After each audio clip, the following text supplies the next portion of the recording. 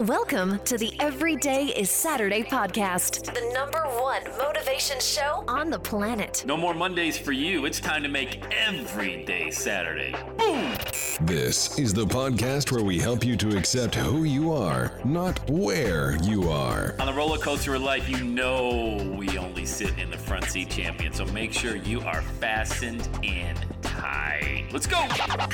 Tired of feeling run down all the time during the week? We can help you make every day feel like it's a Saturday. Let's go. Pack your bags. It's time to leave Averageville. Introducing the man who thinks abnormal stands for above normal. When you're on fire, people will travel from miles around to watch you burn, baby. We are fired up. The host of the Every Day is Saturday show, Sam Crowley.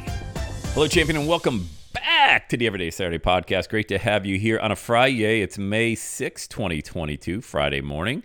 Kentucky Derby weekend for those of you that love the horses. Hey, I want to dive in right away into today's message. It's going to be very, very powerful. I was on a mastermind yesterday. I'm part of a mastermind group, and one of the questions came up, and it's marketers, speakers, authors, coaches, consultants. We're in this mastermind. We meet once a week, every Thursday. And one of the questions came up from the facilitator. It says, Sam, quick question. I'd like to share with the group, how is it that when people show up on your calendar, they have such an incredible desire to get their message out, you know? And I thought about that, like, well, I think, and it just came to me, and at the core of it is regret. And boy, that's a really very, very powerful word, regret. We all have regret. I have regrets. I have regrets for things that I've done. I've had regrets for things that I've said. I wish I could take words back that I know have hurt people. But one of the biggest regrets that I had, and I want to talk about that, one of my biggest regrets, and one of the regrets that I was able to avoid, and how it kind of all works together. So why do people show up on my calendar? Because I don't want them to have regret that they never got this message out that I know they have. I know you have it. I mean, I know you have a message. Everybody has a story to share, and everybody has a lesson to teach. And one of the biggest regrets, well, let me even take you back further. If you don't know much about my story, I was raised in a small town of Bradford, Pennsylvania, raised by a single mom, Catherine Crowley. I was the youngest of 8 kids. I was born June 29th, 1968. And my mom had me the year she was turning 41 years old. And look, we didn't have any money. And my dad was just batshit crazy. And he left when I was 3 months old. So I wouldn't know the guy if he walked in the room right now, although he died a few years ago. But even with that said, you know, I re-engaged with him back in 2012, met him for the first time that I even remember. You know, I hunted him down and just hunted him down is a strong word. I found him and then had a conversation with him in a coffee shop just to let him know that I forgive him. Yeah, it was very, very good for me to do that. And I wasn't one of these kids that always grew up, you know, thinking, geez, what if I had a dad? What if I had a dad? It was kind of in the back of my mind. I'm sure some therapy session would bring out something with that. But the point being, I never used that as a crutch, you know, growing up in that type of environment. But I know my mom had so much regret. I mean, she was just laden with regret, you know. I mean, she was a very intelligent woman. You know, people are like, where do you get this quick wit and sarcasm? From my mom. I mean, I grew up in an environment where my mom she was the king of the comeback. I mean, just the king, and she had this cutting, biting sarcasm to her. And did it hurt feelings? I'm sure it did. Did it hurt my feelings? No, I found it to be very engaging. Like, wow, she's got a quick wit to her. Now, her issues that she battled, she's a raging alcoholic, you know, and look, you probably would be too. And all the grace goes to her. I mean, if you had to raise 8 kids on welfare, I don't even know how you don't turn to alcohol, to drugs, and even possibly suicide, which I know that thought entered her mind a few occasions as well. And so I give her all the forgiveness in the world for turning to the bottle, but I know she was just filled with this regret. Never had an opportunity to have a normal family, a loving husband, go get after her career. You know, she could have crushed it in so many professions, man. And she ended up being a nurse, which she loved nursing. She loved bedside nursing. Her patients absolutely adored her. I mean, her last job was at the nursing pavilion in town, and she cared for the elderly, and they absolutely just loved her. Her coworkers loved her. Her subordinates loved her. Her patients in the nursing home. They absolutely loved her because the best of her came out. She never went to work drunk. It's not like she ever did that. So they got the best of my mom. They got the sober, caring, loving individual, And so I know she had all of these regrets. How could you not, being that intelligent, and you had a work ethic and just a great wit about you? How could you not have regret? So I grew up knowing and seeing and living with somebody every single day that had just a huge amount of regret. And then my own personal regret is I wish I would have went for this dream earlier in my life. Now, some would say, well, geez, you figured it out at 37. You did it. Yeah, I did. But there was about 15 years of wasted time. And I guess I don't consider it just wasted, because growing up in that corporate environment, learning what it was about to win and being, thank God I figured out sales, because I grew up in sales, and I think sales is the greatest profession ever. I love the transactional part of sales where money isn't even an issue, because when you have a great relationship with someone, it's just simply a transaction. You take the credit card and you move forward towards the next step of the transaction of the relationship. So I don't regret necessarily being in the corporate world. I regret not going for it earlier, because I got into this game at the age of 19, 20 years old as a stockbroker, and then I went into advertising sales at 22, started base salary of $9,900 a year. Commission, I learned about commissions. I learned about bonuses. I learned how, there kind of is a cap to how much you can earn in sales, because the company sets kind of a commission plus bonus structure. But you can make way more money than your peers if you're better at sales. And that I thought any other environment where everybody else just got paid the same, no matter when you showed up or the quality of your work, I thought that was crazy. I mean, why would I make as much as somebody who's not as good at the job as I am? And conversely, if I was bad, why would I ever make as much as somebody that was much better and more dedicated than I? So I have a lot of regret that I didn't go for this dream of being a speaker and a coach and a consultant and just being an entrepreneur. Just say that, just being an entrepreneur earlier. So I know when people show up that listen to this podcast or they're inside our Facebook group, by the way, it's everydaysaturday.com/FB group. Just get in there. Join our group. It's called The $1 Million Message. It's free. You're in the group. I'm in there a lot. I'm doing Facebook Lives. I'm giving away my audiobook I just gave away a few days ago in there. There's a great reason to be inside that group, so get inside there. The $1 Million Message on Facebook. And when people that I talk to, I know they want to avoid a life of regret. All right. They come to me, and there's two types of podcasts you can launch. It can be a purpose-driven podcast, which is huge. What is a purpose-driven podcast? You have a purpose to your message. You're not just out there spewing something. It's something that you're purposeful about and you're extremely passionate about, and it fills your soul. And there's no amount of money for that. There's no amount of money you can make. I made millions of dollars in this game, and nothing can take the place of the purpose I have to be a father and a husband. I wanted to be Mike Brady. I mean, that's what I wanted to be. When I left my whole goal, leaving the corporate world, I want to be Mike Brady. I want to drive my kids around in a minivan, telling stupid dad jokes, taking them to school, Dairy Queen, McDonald's, vacations, all that stuff. And you know what? I did it.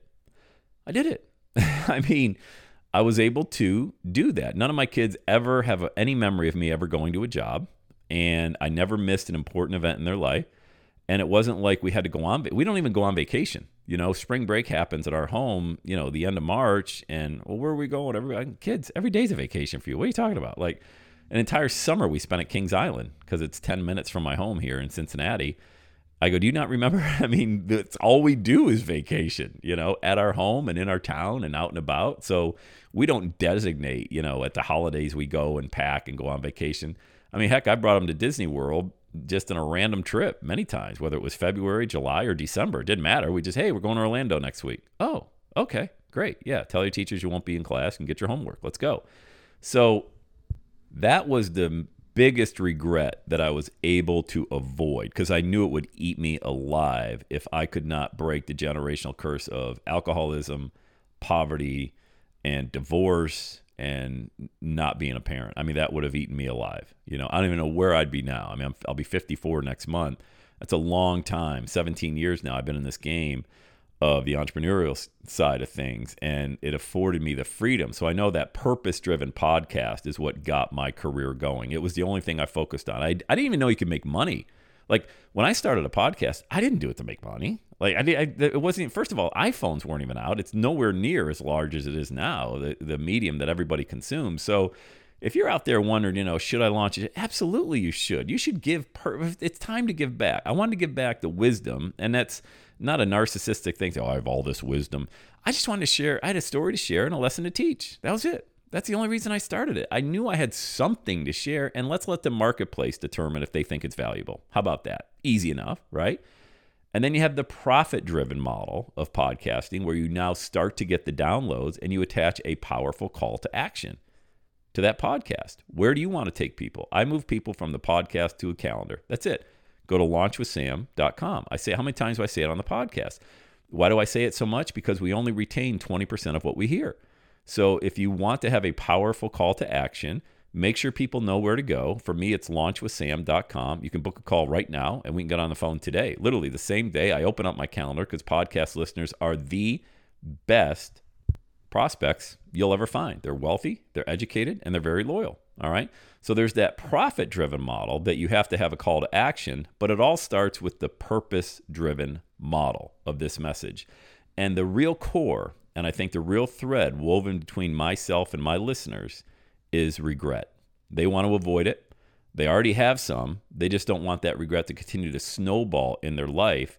And it's only for that individual who feels like they want to share a message. That's why whenever you start speaking, make sure you're speaking to your perfect avatar, that perfect person. And there's millions of them out there. It's not like, well, geez, is it too narrow of a niche? No. There's over 7 billion people on the planet. All right. There's a 2 billion podcast episodes on iTunes. All right. 2 million rather. I'm sorry. 2 million episodes on iTunes right now. There's no way that there's not an audience out there. You could not possibly get narrow enough. But you can start broad. This started out as a motivational podcast when I first got started, and then it just kind of chipped away. And now it's turned into, let me help you launch your $1 million message. It's still about podcasting, but nobody out there, is teaching about how to frame a podcast with a purpose-driven model based on your $1 million message. And the common thread woven throughout all of this is my clients do not want to have any more regret than humanly possible. And they want to know their life mattered, and they want significance, and they want to give this wisdom back. And a lot of my clients have already made the money.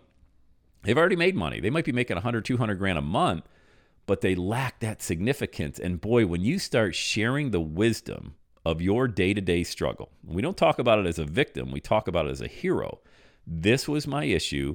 This is how I solved it. Or this was my issue. This is how I began to solve it, and I'm still working on it. Let me share with you. Could be relationship, health, finances, faith. I mean, how many times have I shared my relationship with God? I've gotten no negative blowback on that because people respect that. Why? Because they're loyal listeners. My faith resides in Jesus Christ.